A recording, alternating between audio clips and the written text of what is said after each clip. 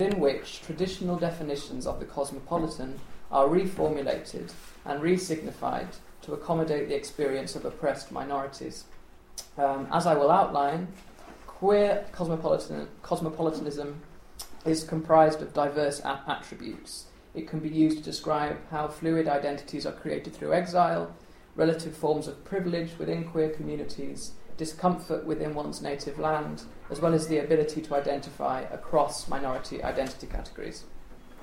So I first want to start by summarising how the queer expatriate literary network in Berlin emerged. The Orden generation are closely identified with the popular mythology of Weimar-era Berlin. This group of writers, a large amount of whom were queer identified and who came to prominence in the 1930s, included the novelist Christopher Isherwood and the poets W.H. Auden and Stephen Spender. In the late 1920s, they all felt a pull toward Weimar-era Germany.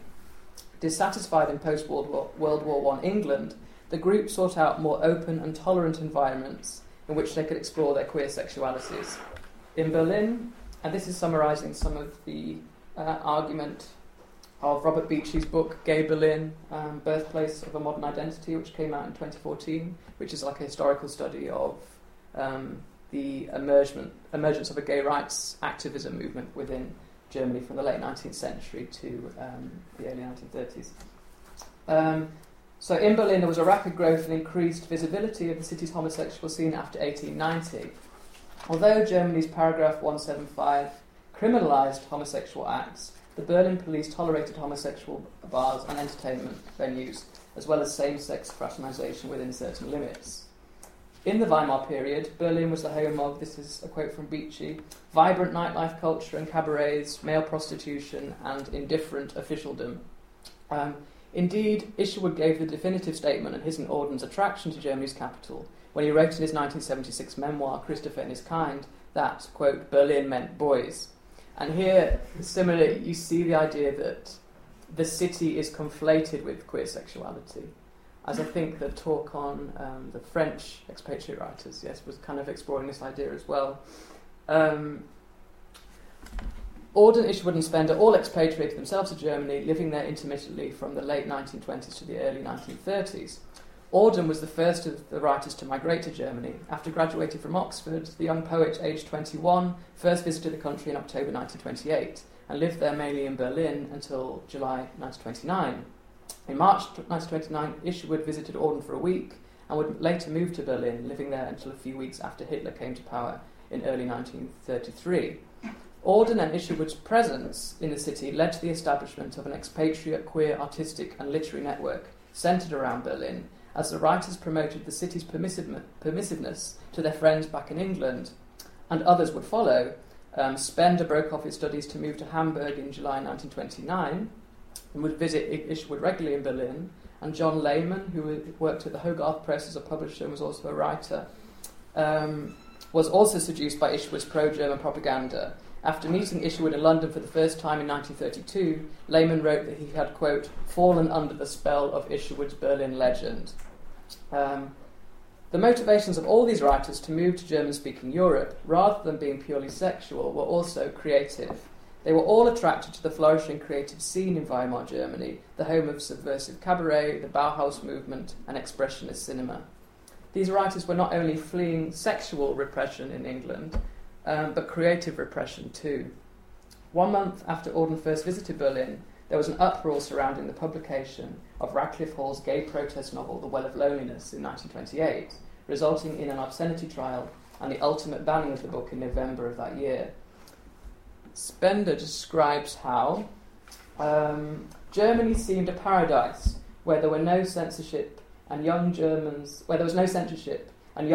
enjoyed extraordinary freedom in their lives. Censorship, more than anything else, created in the minds of young English writers an image of their country as one to get away from, much as in the early 20s, prohibition resulted in young Americans like Hemingway and Scott Fitzgerald leaving America and going to France or Spain. For them, drink, for us, sex. As a catalyst for expatriation, what is particularly interesting here is the role sex takes on as a reaction to censorship. It becomes both a pursuit in itself and material for literature, both of which were repressed in contemporary England.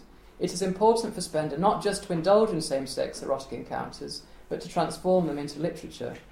In the works the Autumn generation produced about Berlin, they explore the common experience of sexual and creative exile. As an expression of shared concerns, these texts describe queer cosmopolitan identities in which sexual minorities disconnect from primary national identifications in order to form new international communities of belonging. So, first of all, I want to try and define queer cosmopolitanism. I want to consider how minority identities can become linked with cosmopolitan identities. So, cosmopolitanism has come to be seen as a quality of independent, transnational elitism, what Bruce Robbins summarises as a detachment from the bonds, commitments and affiliations that constrain ordinary nation-bound lives, a luxuriously free-floating view from above, end quote. However, this ignores the history of the term as it has been used to refer to diverse population groups, including marginal subjects whose transnational experiences, as Bruce Robbins also states, are, quote, underprivileged, indeed often coerced. As Paul Rabinoff additionally highlights, the term cosmopolitanism has been applied, quote, during different epochs to Christians, aristocrats, merchants, Jews, homosexuals and intellectuals. Rabinoff defines cosmopolitanism, or redefines cosmopolitanism, as an ethos of macro interdependencies with an acute consciousness, often forced upon people, of the inescapabilities and particularities of places, characters, historical trajectories and fates. For these critics, then, cosmopolitanism is not necessarily a privileged and active identity category. John Lehman captures this alternative cosmopolitanism created through forms of control in his fictionalised memoir In the Purely Pagan Sense from 1976, which details his time in Vienna and Berlin. He says that, quote, homosexuals are adventure seekers, rejecting the rules that tie conventional society together. Freedom, yes, that's it, they're symbols of freedom, in spite of the fact that they're under close discipline, perhaps paradoxically because of it. Here, Lehman explores the seeming contradiction that restriction creates cosmopolitan freedom. So I'm diverging here from recent theories of queer cosmopolitanism that focus on the era of globalisation, in which relative levels of privilege dictate transnational movement and the ability of an individual to adopt an unbounded internationalist identity. To talk about queer cosmopolitanism in the context of the expatriate writers of early 20th century Berlin is to recognise that although transnational migration itself may be dictated by forms of privilege, the historical forces that produced such movement were severe due to the criminalisation and pathologisation of homosexuals in England at the time. My focus is therefore on involuntary rather than voluntary queer cosmopolitanism of the interwar period. So first I want to look at different features of queer cosmopolitanism as they're expressed in this body of literature. First of all, I'd like to think about the idea that fluid internationalist identities can emerge through exile. An important early work in the tradition of the queer expatriate narrative, set in Weimar Berlin, is the American expatriate publisher and writer Robert McCalman's 3 linked short stories titled Distinguished Heir, Grimm Fairy Tales. McCalman was part of the expatriate modernist circle in Paris, where he married the English writer Breyer. He founded the Contact Publishing Group and brought out many important modernist texts, including Hemingway's first book and Gertrude Stein's The Making of Americans. His Distinguished Heir was published in 1925 by the Paris-based Three Mountains Press. The stories document a Berlin scene rife with drugs populated by rootless homosexual expatriates. The second of the stories from the collection, called Miss Night, was praised by James Joyce and Ezra Pound. The story focuses on an American homosexual cocaine addict and drag artist from rural Illinois who has found herself in Berlin after stints working in Paris and Italy. The story freely shifts between male and female pronouns to describe the protagonist, who belongs to a group of what McCalman calls American Brothers in Sisterhood in Berlin. Miss Night's shift between gender categories illustrates the often complex relationship between biological sex, gender identity, and sexual orientation that exist in the context of queer identities. So this is basically the argument of Judith Butler in Gender Trouble, who argues that compulsory heterosexuality works to conceal gender discontinuities that run rampant within heterosexual, bisexual, and gay and lesbian context, in which gender does not necessarily flow from sex, and desire, or sexuality generally, does not seem to flow from gender. What I find interesting is that these plural discontinuities in queer identity, in McCalman's story, are expressed in spatial terms. So near the end of the story, Miss Knight disappears from Berlin, penniless and despondent, until another character, still in Berlin, receives a letter from her. The recipient of the letter exclaims, this is the second quote, "That one, if Miss Knight was run over by a truck or a steamroller, she'd turn up, about to appear in Paris or London or Madrid or Singapore. She's just that international." Miss Knight's cosmopolitanism appears to be fused to her queerness here. It is as if her ability to shift freely between geographical spaces illustrates the plural positions she occupies within the matrix of sex, gender, and sexuality. So now I want to move on to talk about cosmopolitanism and queer privilege. In addition to being among the most famous British writers of the 1930s, Auden and Isherwood are also two of Berlin's most famous sex tourists. Male prostitution ballooned in the city after World War I, due, as Beachy describes, to the country's economic instability and the chaotic demobilisation of millions of German soldiers. All of Auden and Isherwood's homosexual relationships with Germans in Weimar Berlin involved either the exchange of money or some other material reward. Many of these prostitutes were not queer identified, but forced through economic hardship into sex work, what McCalman calls in Distinguished Air the, quote, war-made queer ones. Among the literary accounts of these encounters are 6 poems Auden wrote in his very bad German, most likely in England around 1930 after a summer trip to Berlin. Auden sent them to Isherwood for him to look over, who was still in Berlin, and Isherwood would later refer to Auden's early German poetry in a 1937 essay. He said, "Their style can best be imagined by supposing that a German writer should attempt a sonnet sequence in a mixture of Cockney and Tennysonian English without being able to command either." The poems reflect on the relationship between expatriate sex tourists and German male prostitutes in Berlin, engaging the themes of power asymmetry in queer sex and the limits of communication, itself perhaps a form of failed cosmopolitanism, in that Auden is not able to master the language completely, so he's not fully a cosmopolitan in that sense. So I'm going to quote from one poem translated by David Constantine, and this is what he calls an unliteral version of one of the poems in the series, because he's trying to make sense of Auden's confused German. So this is the poem on the slide. "It's raining on me in the Scottish lands. I'm in a place where you have never been. There's arty conversation at weekends. I'm home again. I'm not still in Berlin. But things like this, they always end the same. We've said our feeders aim for good, I know. It can't be helped and you're not to blame. Don't lose your beauty sleep. I wonder, though, on Sundays when you all meet up to catch some little train and you're about to climb aboard, whether you'll turn and watch the big transcontinentals pulling out. But then go with the gent who's kissing you. I haven't paid. Do what you have to do." The poem begins by contrasting the speaker's transnational movements with the German lover's lack of travel experience. Auden is able to fulfil his desires through trips to Berlin, but his lover is not able to visit him in Scotland.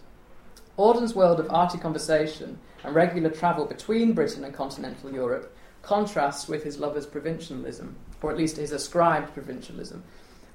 This is illustrated well through the imagery of travel in the third stanza. When the German takes the slow Sunday trains, Auden asks him to watch the big transcontinentals leaving the stations and to think of him.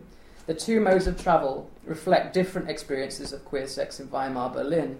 On the one hand, the limitations of the local for the German, and on the other, the freedoms of the transnational for the British expatriate.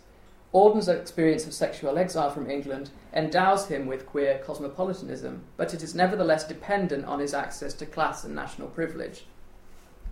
So the next aspect I'd like to consider is the idea of queer foreignness in the expatriate text. Isherwood called himself a foreigner by temperament, which succinctly describes another facet of queer cosmopolitanism, the alignment of homosexuality with foreignness. This is an identification beyond the bounds of the nation, produced through one's outsider status in the native environment. Elsewhere, in a BBC documentary from 1969, Isherwood states that he is, quote, really a born foreigner, end quote. This fusion of queerness and foreignness occurs, I argue, due to geographical sexual binaries. The native environment becomes associated with the sexually transgressive. No, that's the opposite. The native environment becomes associated with the sexually normative, whereas the foreign space becomes associated with the sexually transgressive. Of course, these associations were historically and socially produced due to the criminal status of homosexuals in Britain up until the late 1960s, which led queer cosmopolitans to seek refuge in spaces other than the native country.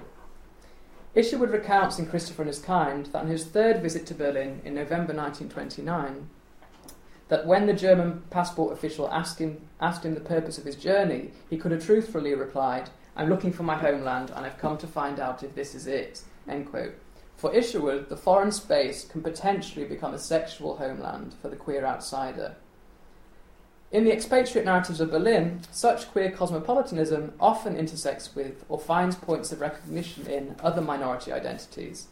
The queer sexuality of the narrator of Isherwood's 1939 novel Goodbye to Berlin, who is also called Christopher Isherwood, his sexuality is obscured in the text and mainly established through silences, code, and omission, so what Eve Sedgwick will call the closeted discourse.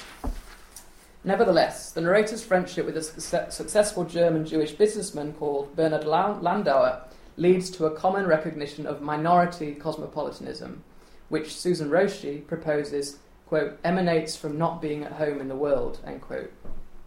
Landauer's internationalism partly stems from his business affairs, which take him all over Europe, but it also appears to be related to his Jewishness in the text.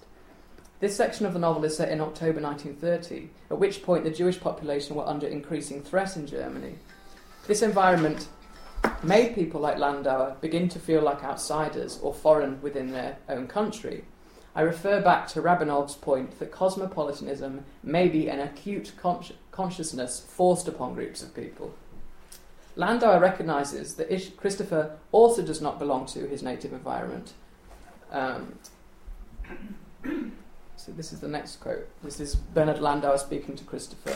"It is strange how people seem to belong to places, especially to places where they were not born. When I first went to China, it seemed to me that I was at home there for the first time in my life. Perhaps when I die, my spirit will be wafted to Peking."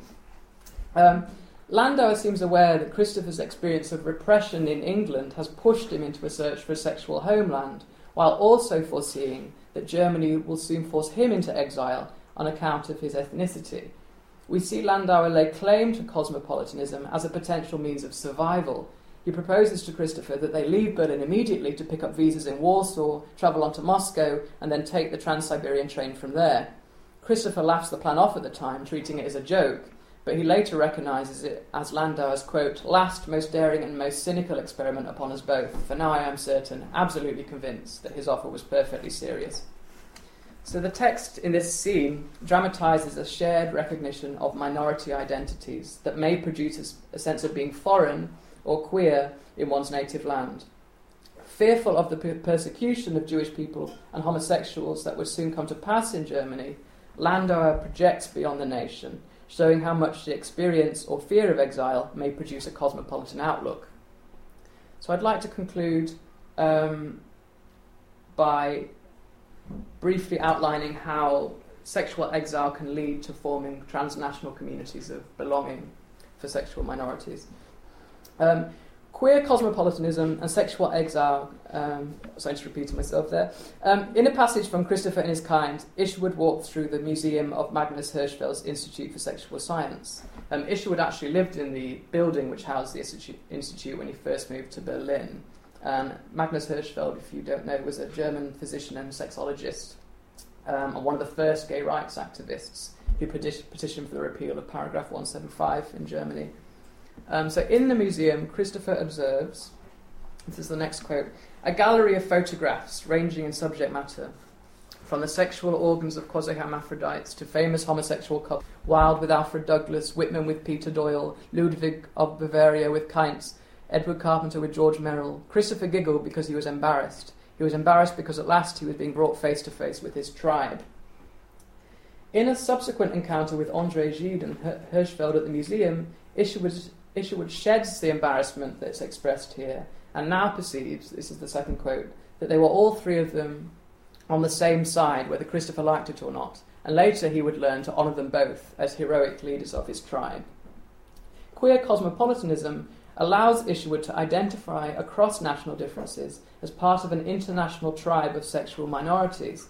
He is finally able to participate in a cosmopolitan queer community that rejects primary national identifications and their attendant systems of repression. In conclusion, the cosmopolitanism expressed in the queer expatriate narrative of Berlin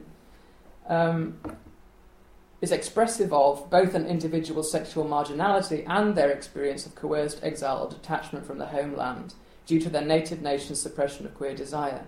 In this sense, it is a form of cosmopolitanism produced by national constraints rather than a voluntary self-extension beyond the nation. This body of literature provides us with deep insight into the queer cosmopolitanism of sexual minorities, whose movements are, and in many parts of the world continue to be, catalysed under great social stress. Thanks.